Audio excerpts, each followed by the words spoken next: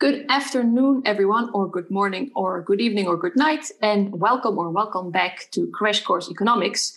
It's great to see so many attendees today. Actually, I think we're reaching records today. We had over 200 registrations. So we have a YouTube channel posted for you as well, and the overflow of attendees can join the webinar there, and we will also collect questions there. So for now, I'd like to ask you to please introduce yourself in the chat. My introduction. So my name is Sarah. I'm the coordinator of the Alternative Trade Coalition at TNI, the Transnational Institute in Amsterdam. And my co-host is Rodrigo Fernandez, who is a researcher at SOMO.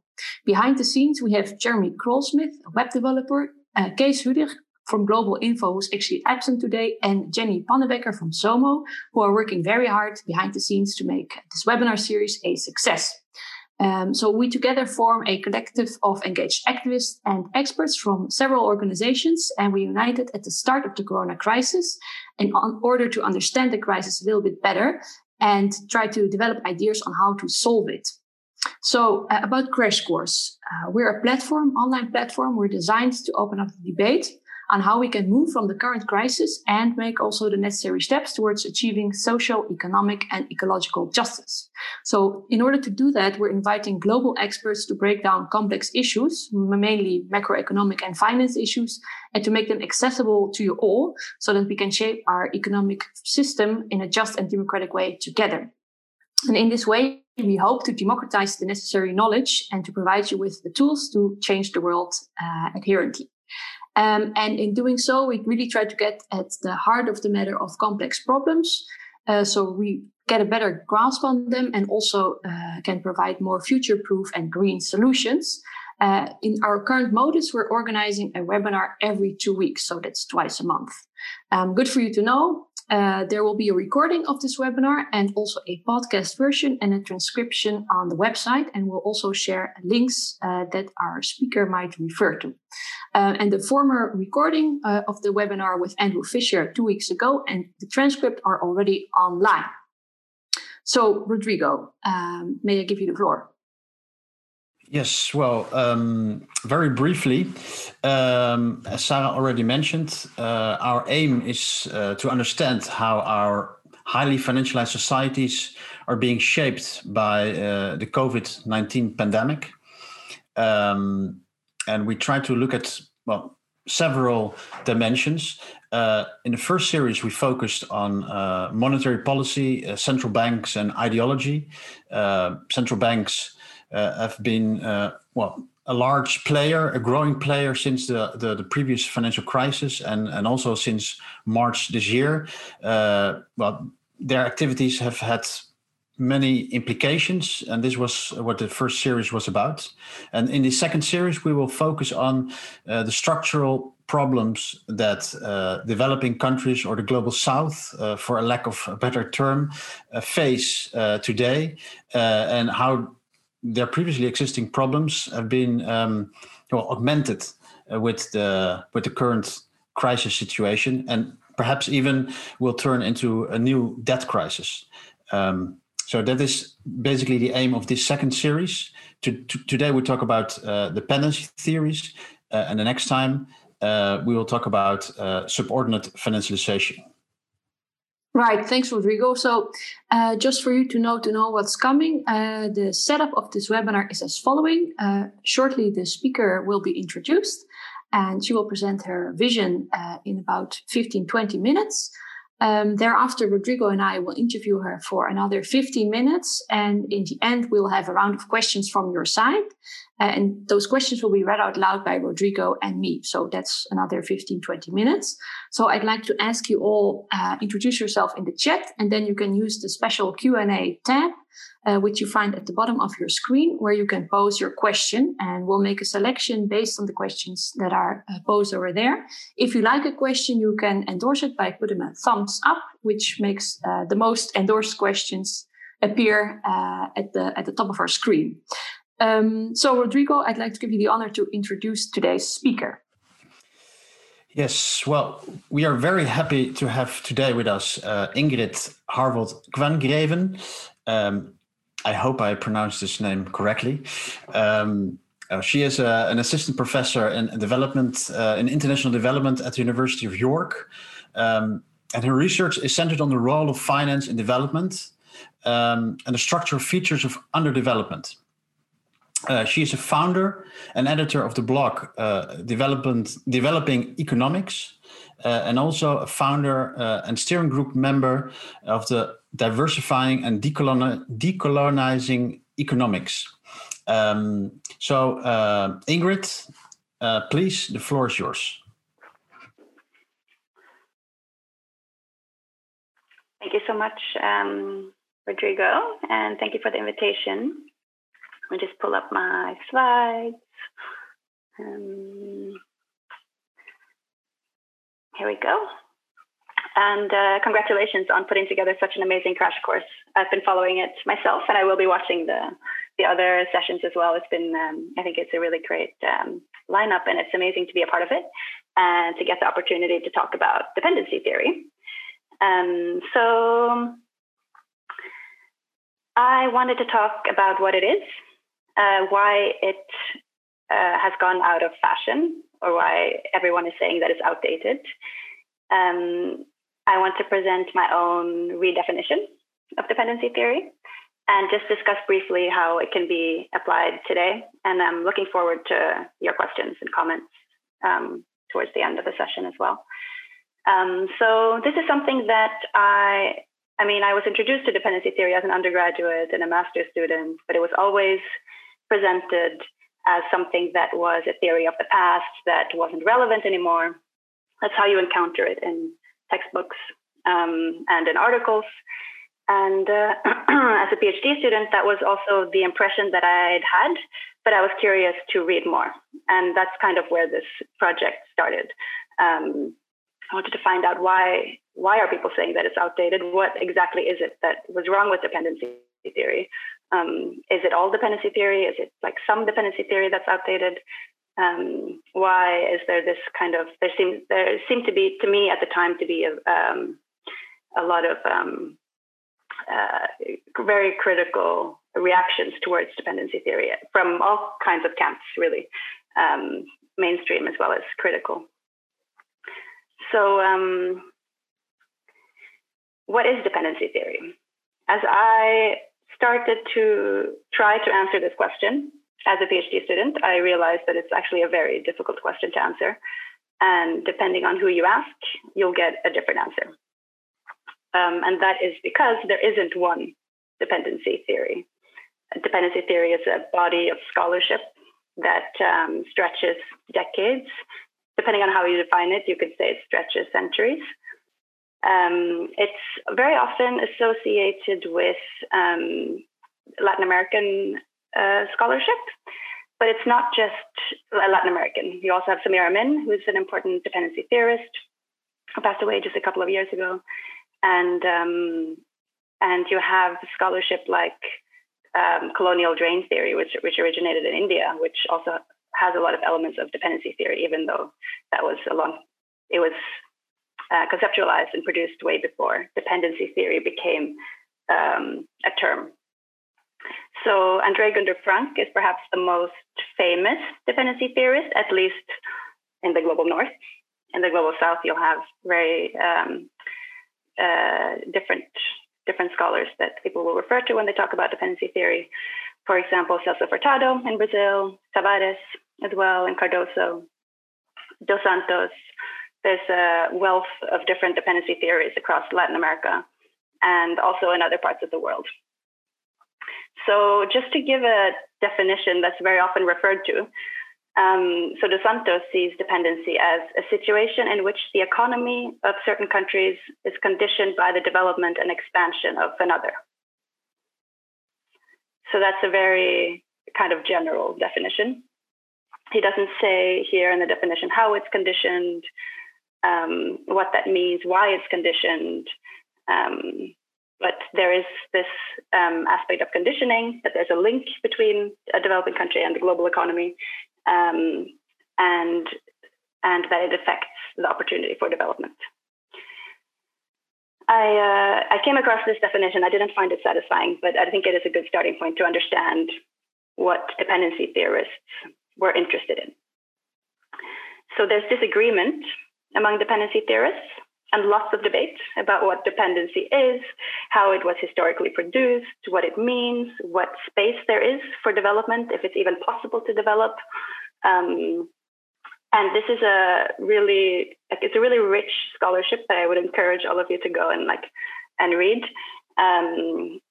because there's really interesting debates. There were lots of special issues in the 60s and 70s where Marxists and structuralists and Keynesian and institutionalists were all debating different aspects of dependency and what that meant for the periphery, which is the terminology they use for the global south. There are different ways of defining the strands within dependency theory. Very often they'll be split into 2 or 3 camps. You have the Latin American structuralists, the neo-Marxists, but there's also overlap, and it's difficult to kind of categorize them very clearly. And you find similar ideas in other scholarship as well, as I mentioned, that doesn't necessarily consider itself dependency theory, like colonial drain theory. Or staple theory was a theory that emerged in Canada in the 1930s, where they look at how Canada is dependent on the US. And there's other strands of dependency-like theories as well that I write about in the paper that I eventually published after my PhD, going through all these years of reading about the debates about dependency theory. So it has gone out of fashion. That's kind of clear. I just put up 2 screenshots from 2 newspaper articles that I came across when I was researching dependency theory. It's been referred to as being in the dustbin of history by Foreign Policy. And dependency theory, is it all over now? It's actually an article in The Guardian where they don't dismiss dependency theory. This is written by Jonathan Glennie, who I saw joined the webinar just now. But here in the article, they're saying, oh, it's been likened to conspiracy theories, right? So that's how dependency theory has been seen by the public, or is very often seen by the public. So why did it go out of fashion? That's a big question. And that was one of the things that I was very interested in. And I found 3 main reasons. So there are epistemological reasons, things that scholars find things that are wrong with the theory and therefore see that as a reason to discard it. There are empirical reasons, so things that have changed in the global economy that some would say makes dependency theory irrelevant. It's not relevant anymore. Maybe it was relevant in the 50s and 60s, but now things have changed so drastically that it's become outdated. And there are political reasons. And by political, I mean the politics of academia, the politics of knowledge production. What theories become dominant is not necessarily just a question of which theories explain phenomena the best. It's also a political phenomena. So that's something that I think is extremely important to understand why dependency theory became marginalized, and I'll come back to that. So I'll quickly go through all 3 of them. So epistemological, there was lots of critique of dependency theory in the 60s and 70s and 80s. By the 80s, late 80s, basically everyone agreed that dependency theory was something to be discarded to the dustbin of history. But the problem with this was that the theories that were criticized were very often kind of straw men of dependency theory. So Cardoso called this, that the way dependency theory was consumed, especially in the US, made it into the straw man easy to destroy. It was simplified, it was stereotyped, it was caricatured. And Andre Gunder Frank, who is maybe like a more simplified version of dependency theory, was often taken as a spokesperson for the whole body of very rich and diverse scholarship. So you have lots of scholars criticizing Frank and also Wallerstein in the 70s that became widely read and seen as kind of the end of dependency theory. Like Brenner, for example, had this important critique in 1977 where he critiques Frank and Wallerstein. So there's misunderstandings about it being one theory. So that led to Frank becoming a spokesperson, but it also led to these misunderstandings related to, for those people that did read beyond Frank, they would see confusion rather than debate. They'd be like, oh, in this article, dependency is referred to as this thing, and this other article is referred to as something else. They don't even know what they're talking about. They can't even define what dependency theory is. So that's the kind of the impression you get when you read Lull, which was another important article in 1975, where he says, dependency theory is just a confused body of scholarship. But of course, there may be some confused dependency theorists, sure, but the confusion he was seeing was actually a disagreement among dependency theorists. There's also more serious critiques, like it being tautological. And this is something that I think some dependency theorists are sometimes guilty of. They say, this country is dependent, so therefore it's poor. It's poor because it's dependent, without really explaining, but where does the dependency come from? How was it historically produced? I think most of the dependency scholarship does go back in history and explain how these dependent financial and productive structures were produced, but it's not always the case. So there is some tautological elements there. It's been critiqued for being reductionist, mechanic, denying agency among actors in the global south. And again, I think it's usually these critiques come from a misunderstanding or from taking one theory and drawing conclusions based on that one theory about the whole scholarship, which isn't really a strong epistemological critique. It's just a critique of one element. So these are some epistemological critiques, and I think it's important to take some of them on board when we take the research program forward and make sure that, it's not tautological or that it isn't reductionist. But it's also important to keep in mind that a lot of these critiques are based on misreadings and misunderstandings of the scholarship. So now onto the empirical, and that is maybe something that you might be more familiar with, that you often hear that it's outdated. It was possible to develop within capitalism, within global capitalism. East Asian countries were able to develop. Capitalist development is possible. Therefore, dependency theory is wrong. They say it's impossible. That's kind of the logic that I often heard when I asked about dependency theory. I think this is wrong, again, and I'll bring up an example of how I think dependency theory actually can explain the development of South Korea. Most dependency theorists don't say that development is impossible or that industrialization is impossible, but they study how it's very difficult, the constraints, and the particularities of development in countries that face all of these constraints.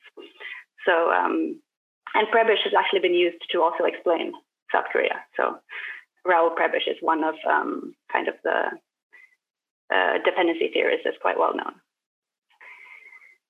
Another empirical reason for that people use to justify why it should be seen as outdated is the spread of global value chains, which means that peripheral countries can now enter global value chains and industrialize. They can move into manufacturing. So therefore, this is a whole different global economy that we see.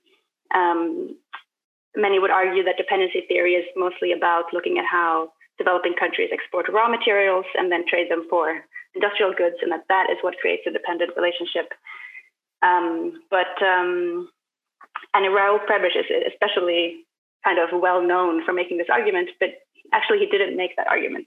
He made an argument about the type of exports that peripheral countries export, which were often raw materials at the time.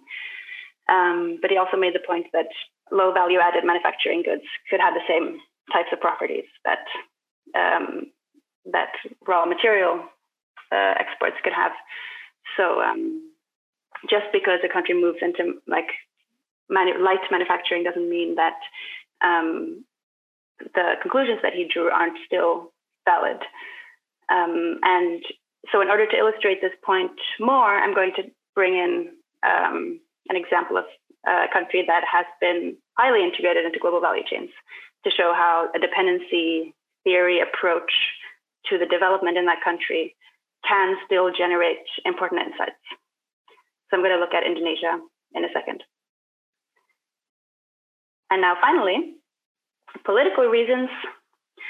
As I alluded to earlier, research programs don't necessarily move forward based on an objective measure of progress. It's not like science is cumulative, especially not the social sciences, where we just learn more and more and more and objectively improve our understanding of the world. There's lots of debate, big political debates within the social sciences, and struggle for resources, struggle for being able to determine the narrative, to set the terms of the debate.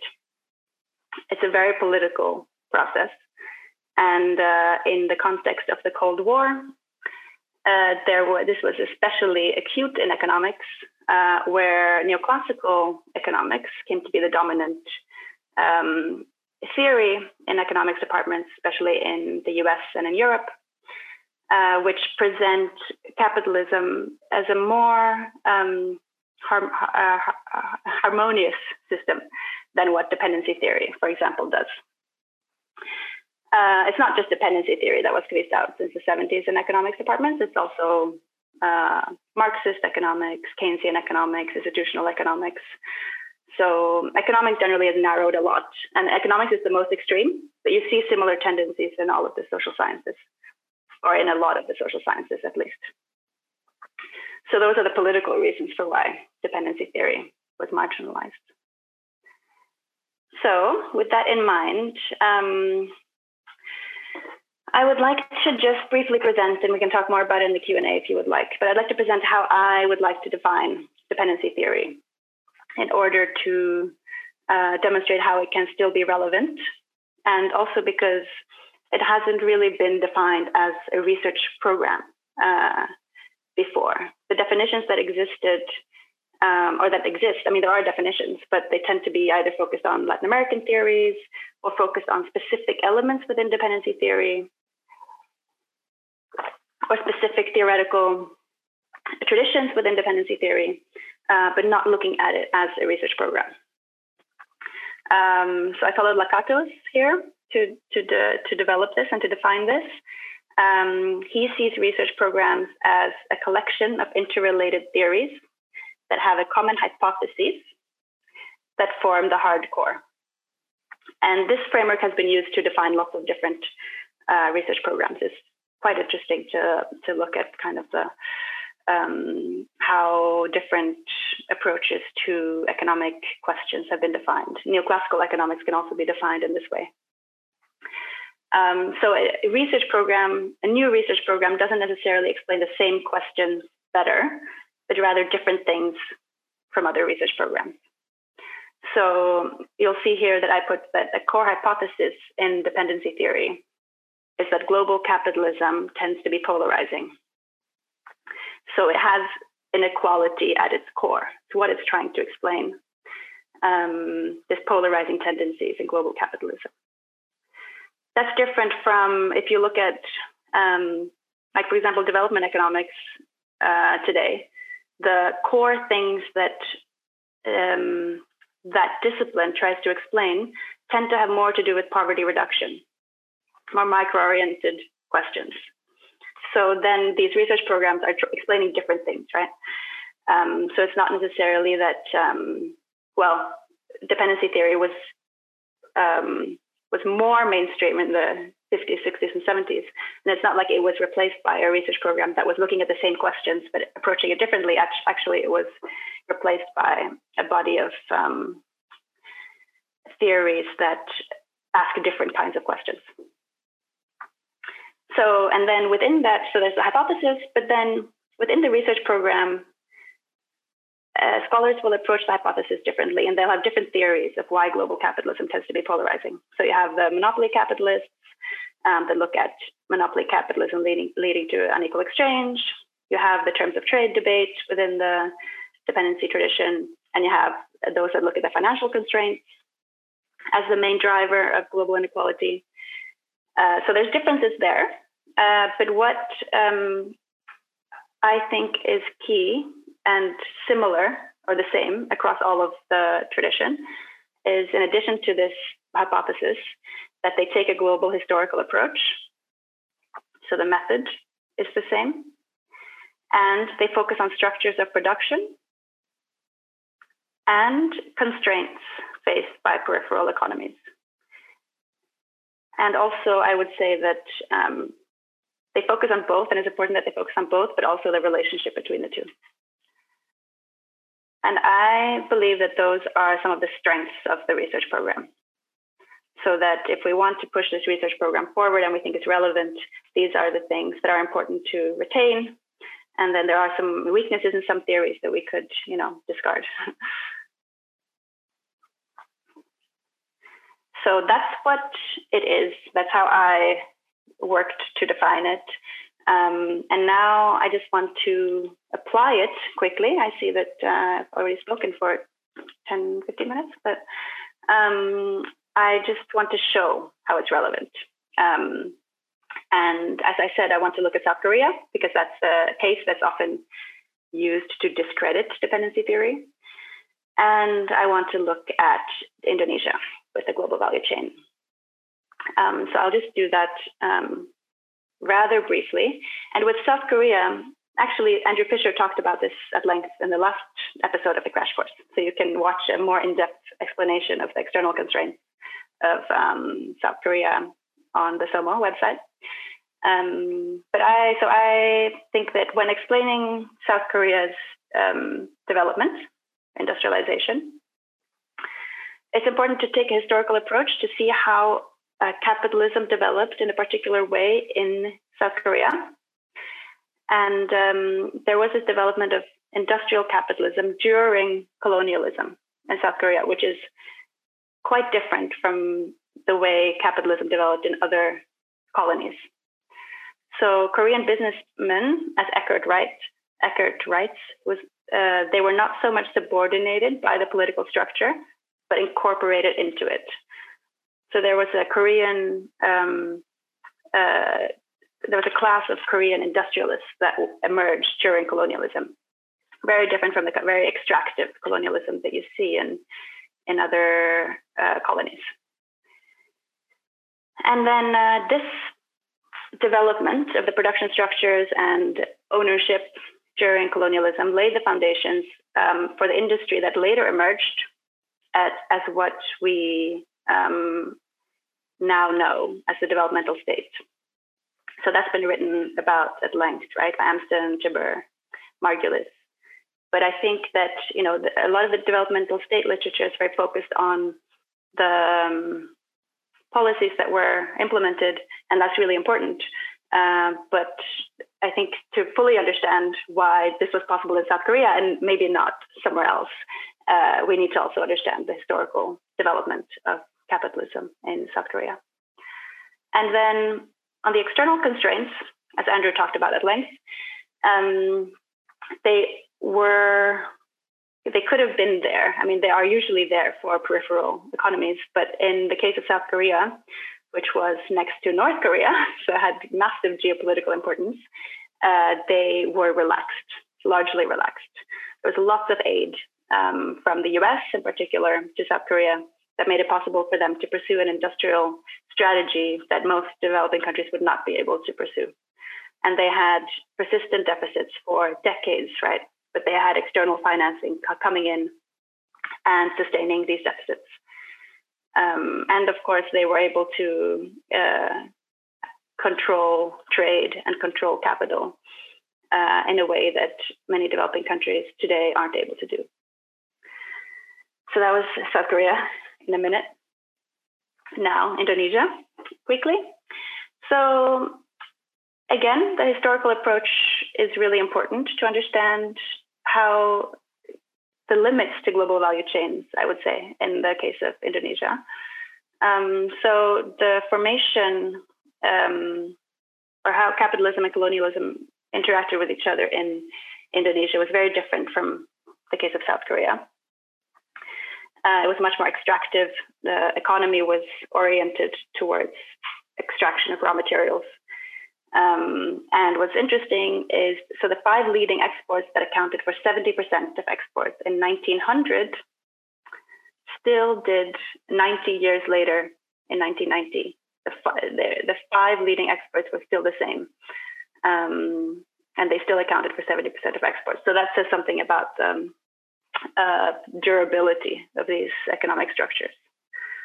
And then also to understand how global value chains developed, it's important to also look at the developmentalist policies that were pursued by Suharto in the 50s and 60s.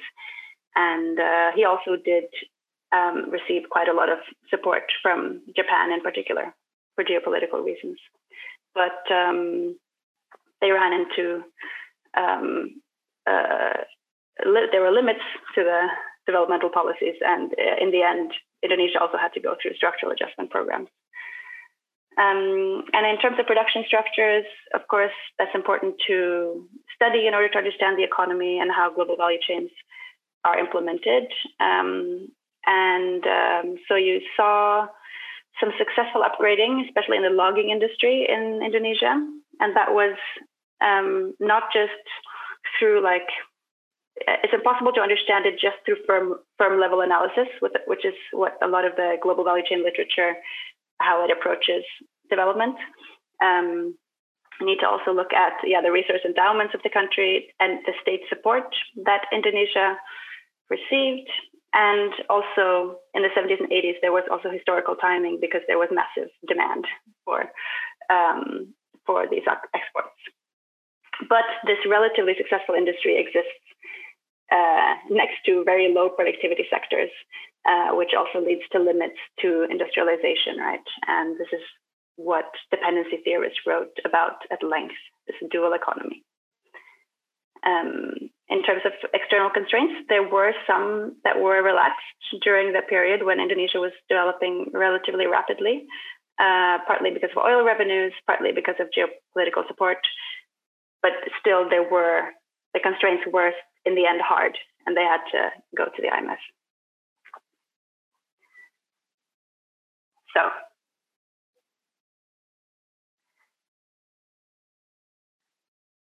yeah, of course.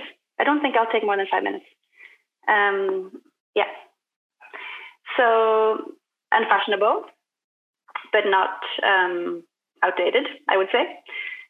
It can explain you can use it to understand South Korea better. You can use it to understand Indonesia better.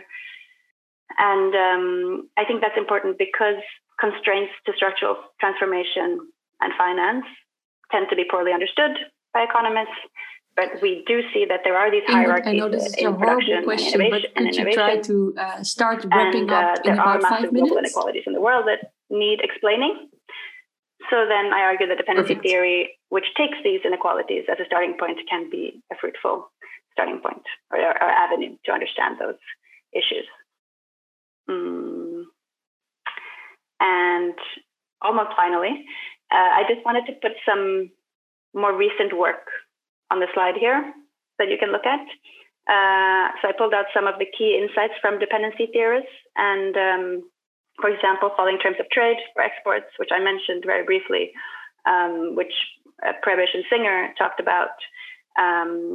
There's been work that documents this existing for peripheral countries today, by UNCTAD, for example, and also Ocampo.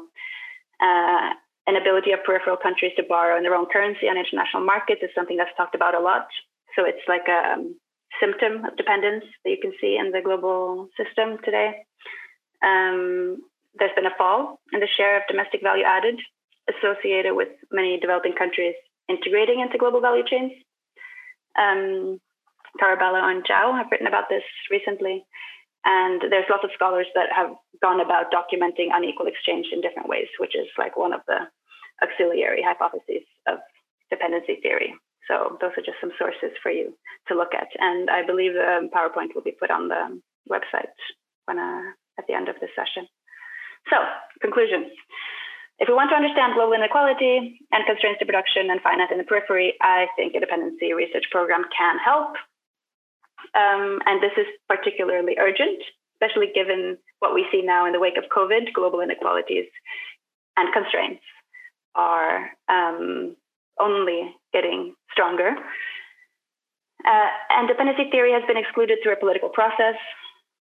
So it's not legitimate to call it outdated or irrelevant or epistemologically weak, because those critiques are based on a misunderstanding of what dependency theory is.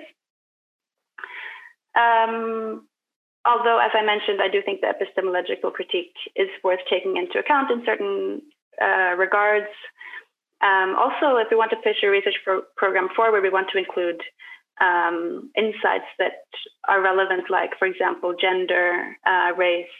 There are ways of, like dependency theory was often critiqued for not being able to incorporate these issues, but some aspects of dependency theory, or some theories within dependency theory, actually did. And Christabel Kai writes about this at length in his book from 1989. So basically, the research program would need to preserve the strengths, but to also push forward and beyond what dependency theory was in the 50s and 60s. Thank you. Great, thanks a lot, Ingrid. Just a brief question to you. Could you maybe move your screen a little bit to the right, because there's a lot of light in your surrounding and it's reflecting. Yeah, that's perfect. Thanks a lot. And I'd like to say it's sunny in the UK. Yeah, well, you're lucky. So, okay. To all the attendees, I'd like to repeat again that you can put all your questions in the Q&A tab. And if you like a question, you can upvote it by endorsing it with a thumbs up.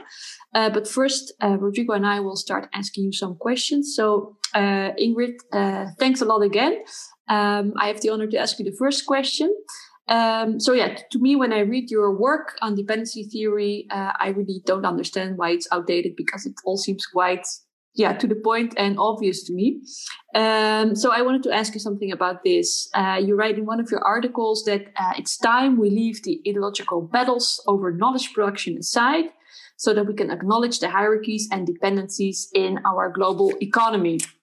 End of quote. And that's also, the politics of knowledge production that you mentioned earlier. It was also a theme that Andrew Fisher spoke of 2 weeks ago. At the same time, part of your explanation regarding the marginalization of dependency theory relates to the fact that it's ideologically and politically driven, right? Because of the neoclassical dominance, for example. So when you write that we should leave aside the ideological battles, what do you exactly mean? And does this also imply that dependency theory is, by any chance, free of ideology? Yeah, that's a really, really good question. Maybe that's not a good phrase. But what I mean by and I'm glad you asked it so that I can clarify that I don't think that dependency theory is free of ideology at all. I think ideology is key in the production of knowledge and in all social sciences. And we should forefront that and bring it out and have more discussion about the ideological underpinnings of social science theories. Dependency theory, it focuses on, a lot of it focuses on class rather than individuals. It focuses on inequality. It focuses on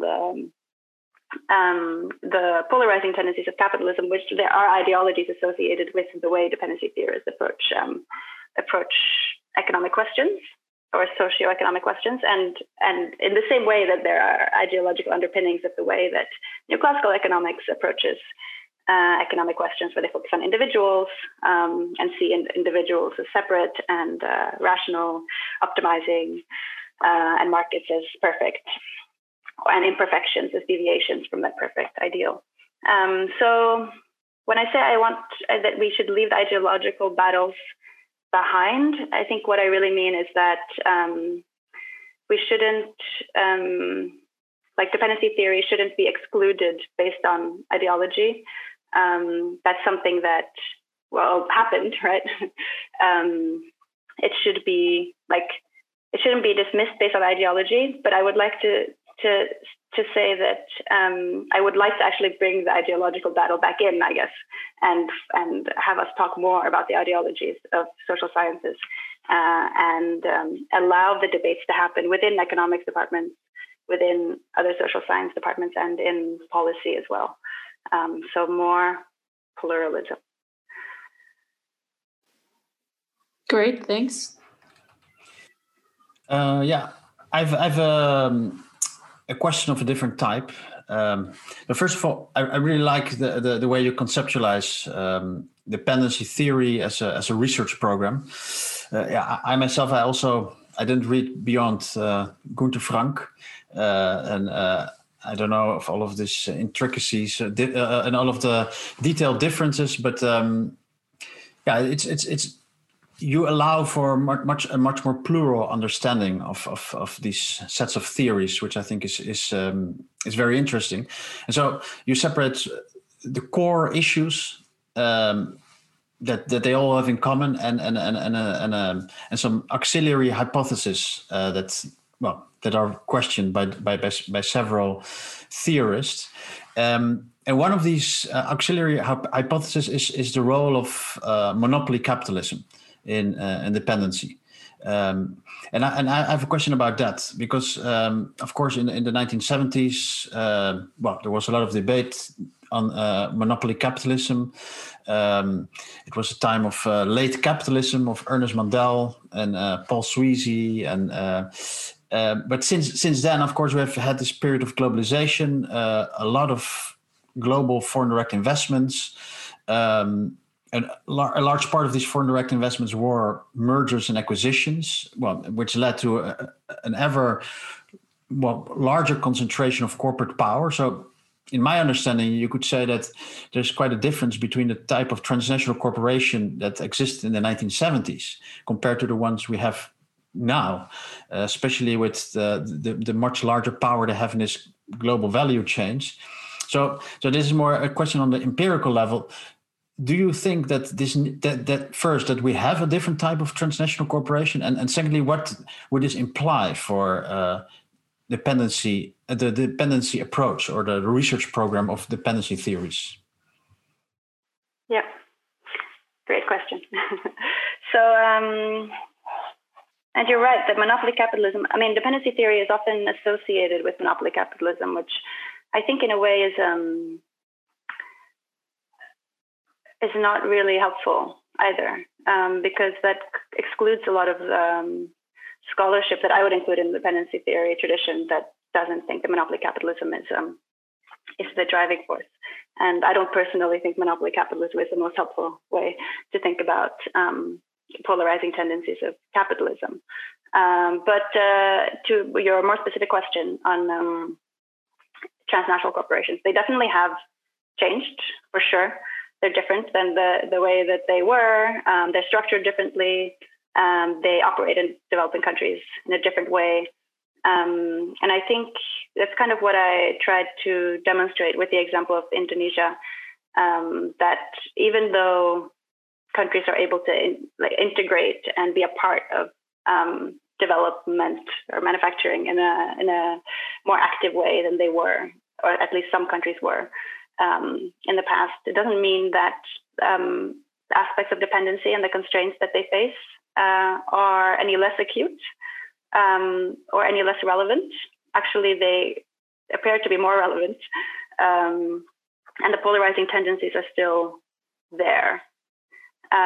So, although the transnational corporations played a large role, like when Furtado was writing, it was that they were mostly in the ISI sector oriented towards domestic economy. Now they tend to be more in the export sector.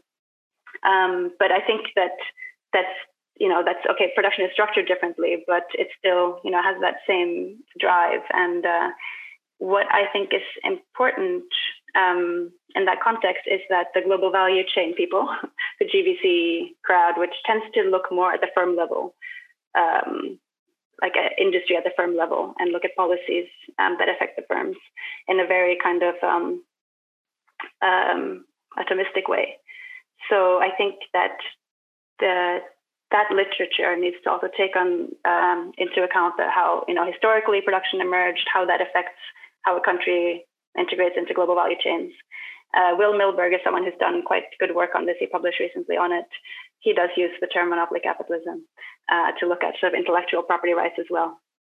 So I think what it means to get to the question of what it means for the research program is I think it actually provides lots of fertile ground for more research to understand these issues better.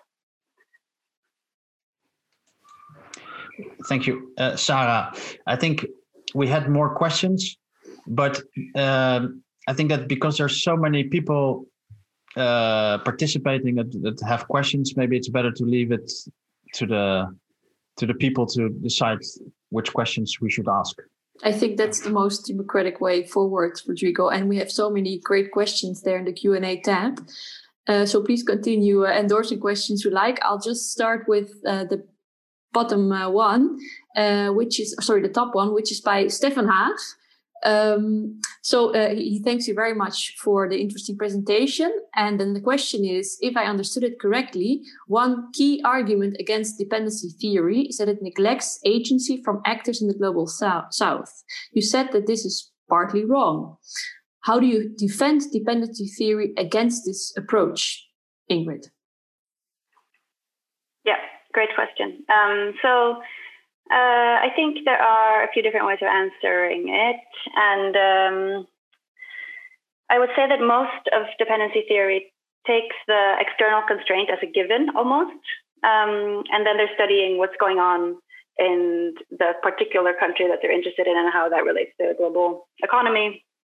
So in that sense, when the critique, and it was often came against Frank, of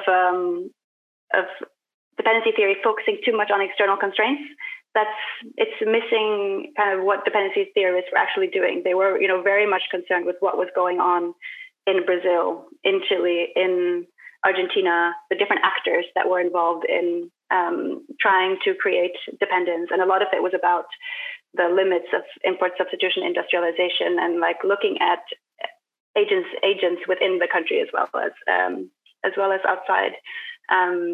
And they weren't saying that agents within the global south couldn't do anything. They were kind of looking at the constraints and what the possibilities were. So yeah, that's kind of how I see it as a misreading. And there's different aspects. I mean, you could go, like if you go kind of to the conservative side of dependency theory, you have Cardoso, where it's all about agents, and maybe he goes like maybe too far in looking at how the possible agency that countries in the global or actors in the global south have, and downplays the external constraints. So yeah, that's how I would defend it. I would like to ask another question that also has a question. It's a question about agency. It's by Desiree Poets. I hope I pronounced her name correctly. So I wanted to ask for sources that discuss the role of indigenous people and or race and gender in the historical development of dependent economies and the ongoing reproduction of dependency. I know Clovis Maura in Brazil did some work on race, but other suggestions would be super helpful. Yeah, so my mind is blanking on names, but and I can't find the Christopher Kay book, although I know I have it here somewhere. But his book from 1989, chapter 3 in that book, is all about race and dependency. So you'll find lots of scholars mentioned there. I know I also have some sources in my paper called Beyond the Stereotype, something dependency theory. So yeah, that would be my great. Kind of we can put it on the website, and then it's a very efficient way of answering the question, and it is also a good answer because people can really dig into the answer. Sarah, would you like to read another question? I'd love to, because there's still many open questions, and I must say, Ingrid, you're very good at actually answering them very concisely. So let's continue that. The next question is by, I hope I pronounced it correctly, Ghassan Ben Khalifa, who says, thanks for this relevant presentation. Then the question, one of the main recommendations of the dependency theory, especially in Samir Amine, is the delinking from the global capitalist system. To what extent is this policy still possible today for the countries in the global south, and especially for countries of the Arab region? Deglobalization. Yeah, great question. So I think, so delinking, when Samir Amin wrote about it, I think it's often, I'm sure that, the question asker doesn't misunderstand it, but just for the general audience, that it doesn't mean like autarky, shutting yourself off from the global economy, right? The way Samir Amin saw it was reorienting your priorities, your national priorities towards the needs of the people rather than the needs of global capital. And he saw it as something that was almost impossible to do completely.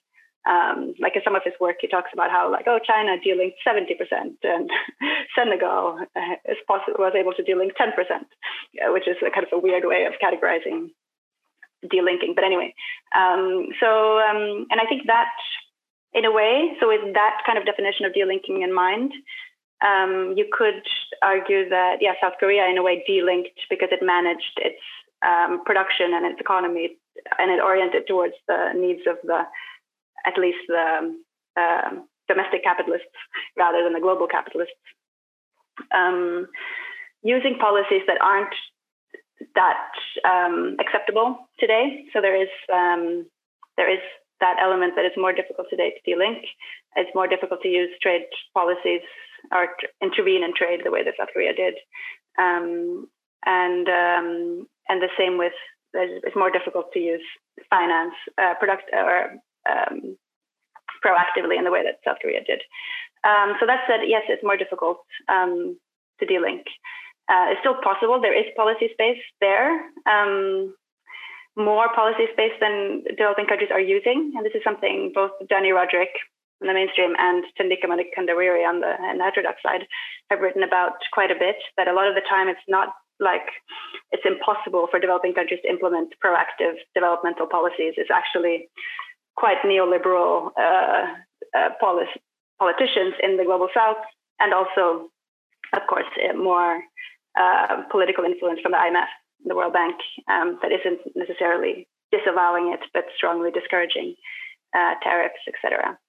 That said, even if a country were to implement these policies and go against the WTO and whatever, be more proactive, it's still going to meet limits, right? Because it's within the global economy, there are these contradictions and external constraints. So it's still a limited policy, but I think there's definitely space to push for it more than what has been done so far. Wouldn't you say that instead of focusing on possibilities for delinking, it is much more important to change the structural conditions and the institutions that push for them or uphold them, like IMF, WTO, etc. That's a great way of putting it. Yeah, because exactly. It's so difficult for a country. Like, you actually need to change the whole global system in order to make it possible for countries to do what they want to do.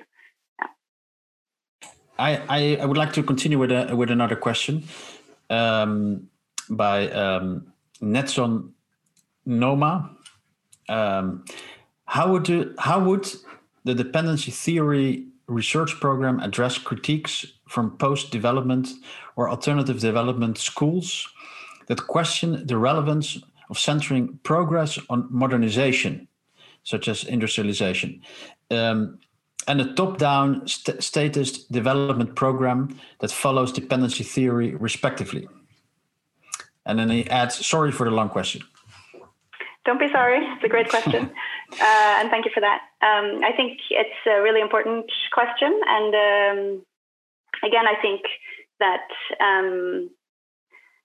it's true to some extent that some aspects of dependency theory are kind of falling in the same trap as modernization theory by just trying to promote industrialization and but saying that we need to do different things to achieve that than just open up and liberalize.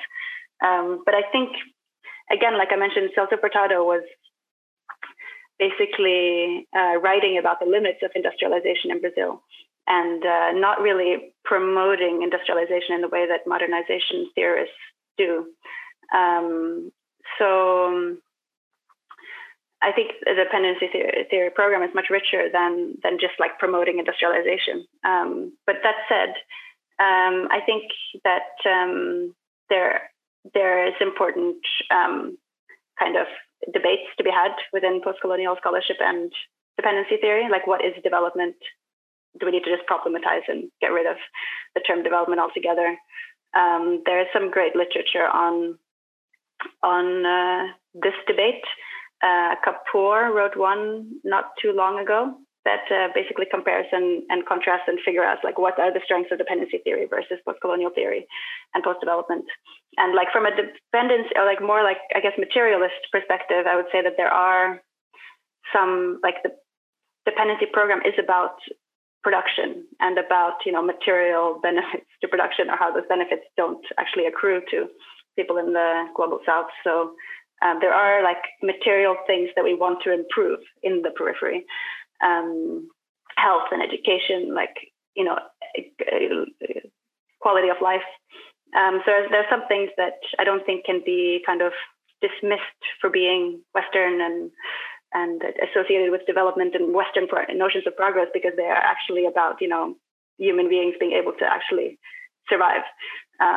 So I think that's an important aspect of dependency theory that post-colonial theory, in a way, or some aspects of post-colonial theory, neglect.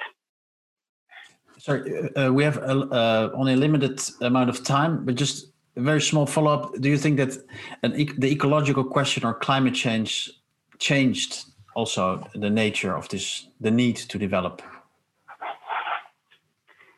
I don't think it changed the need to develop, if you mean development being people being able to live, you know, happy, comfortable lives, or the need to, you know, redistribute and rebalance the global economy. Of course, it changed the way we think about what kind of industries are possible to use as a way to develop.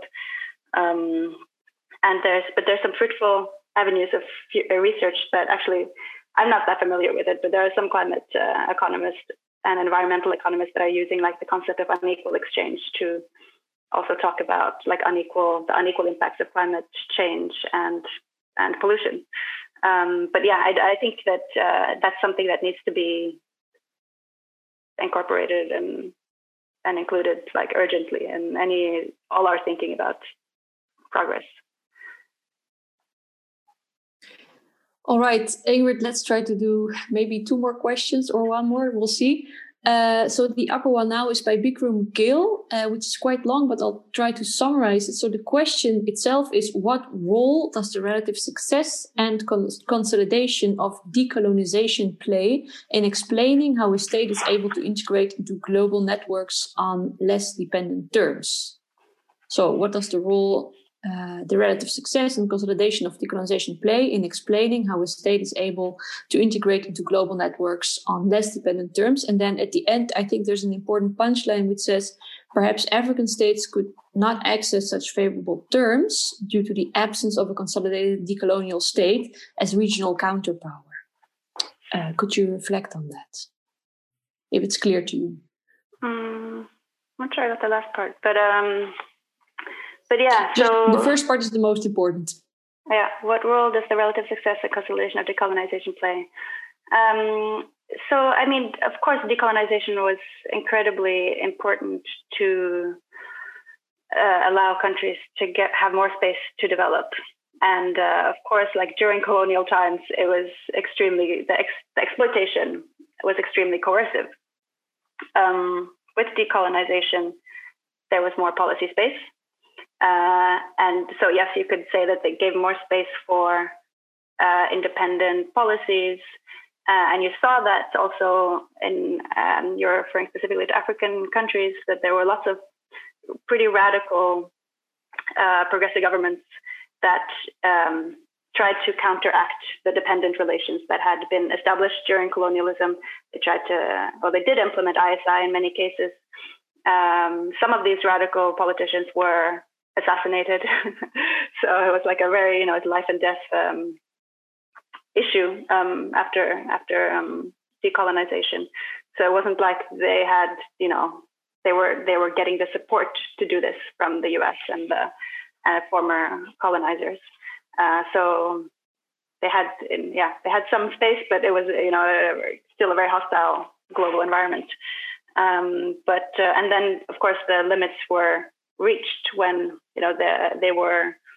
most of the countries were using external financing to support ISI, ran into debt difficulties, and then eventually had to go to the IMF and the World Bank, and were entered into the lost decades, where all of these attempts to rebalance and reorient the economy were undone. So I would say that decolonization did lead to some different scenario where there was more space, but that space was then closed again. And of course, now there's more space than there was during colonialism. It's like a very different global economy. But it's still not, I wouldn't say that these countries are autonomous to do whatever they want, because there are these like hard constraints on foreign currency, on access to technology, access to finance. Yeah. Very, very briefly, just for the non-expert audience, ISI is import substitution industrialization. Yep, sorry about that. Yeah. Sarah, what will we do? Shall we ask one final question, or it's up to you? Well, I think you may. Okay, so we are running a bit late because it's already 1 minute after 5. But we'll ask Ingrid to answer within 1 minute. Well, it's a bit unfair because we created this problem. But do you find dependency approaches useful to read contemporary patterns of Chinese, Latin America, African relations? And the question is posed by Ximena Zapata. I think so, yeah. I think, and there is some literature, there is quite a lot of literature on it. I don't think, sometimes it maybe simplifies a bit too much, like that now China is playing the same role as France or England. I don't think it's the same, it's different. But in terms of looking at how China, for example, is able to relax some of the constraints that some Latin American countries or African countries are facing by providing certain kinds of finance, certain kinds of aid, certain kinds of support, is key to understand what's going on. And they're a very important player in Africa and Latin America. And so I think it's like important to look at that from a dependency lens as well, and how they interact with the production, how they impact the production there. And there's, now I know I'm probably going on too long, but just one question. When you say relaxing, because creating demand perhaps for their raw commodities, do you mean that thereby they created better conditions for development, or they just recreated new forms of dependency relations? Yeah, I think that in one sense, they create space for autonomous policies that, for example, with the commodity boom, there was space for African and Latin American countries to pursue quite a few more active policies, which most of them didn't do, but could have done that. So the raw materials is one, but also they provide aid and hard currency in some instances.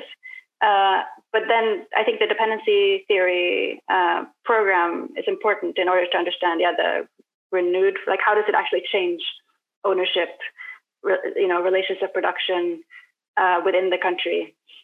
How does it help those countries actually develop their own technology, their own innovation, their own industry?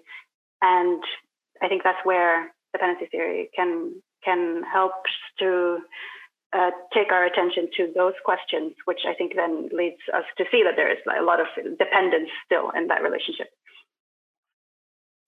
I'm afraid we will have to ask you for another time to continue this talk. But Sarah, maybe you would like to end this I session. wouldn't like to, but I'm afraid I have to. So thank you so much, Ingrid. I think it was really a great presentation, and also the way you answered all those questions, really awesome. I wish we could continue, but well, maybe we can in the way that you can still share a lot of links and articles, and of course all the attendees can check that out. We'll of course also put a recording and a transcript of this presentation online. And I must say there was a lot of people in the Q&A tab saying they really thank you a lot for both your paper and your presentation. So thanks on behalf of us all, I'd like to say. And also thank to all the attendees for participating in this webinar of Crash Course. I hope you enjoyed it. Everything will be published as soon as possible online. And I'd like to point to the fact our next session will be on the 5th of November, and it will be featuring Eva Karwowski. And she works at the University of Hertfordshire, and her expertise centers on finance, financialization, and development.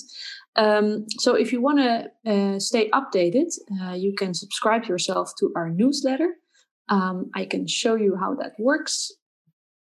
So you can see my screen now. This is the third session. Here you can sign up, and then you can here click on signing up for the newsletter as well. And if you do that, you'll make sure that you're not missing anything out. So for now, thanks a lot. That's it from our side, and hope to see you all again. And thanks again to Ingrid for everything. Yeah, thank you so much for having me. And thank you also I just looked through the Q&A box and there's amazing questions there. And I feel like we could have had another hour of discussion, but maybe next time. We could have. Well, maybe we should reflect on doing another session one time. That would be great. So thanks a lot, and see you all next time. And don't forget to sign up for our newsletter. Thank you. Bye. Bye-bye.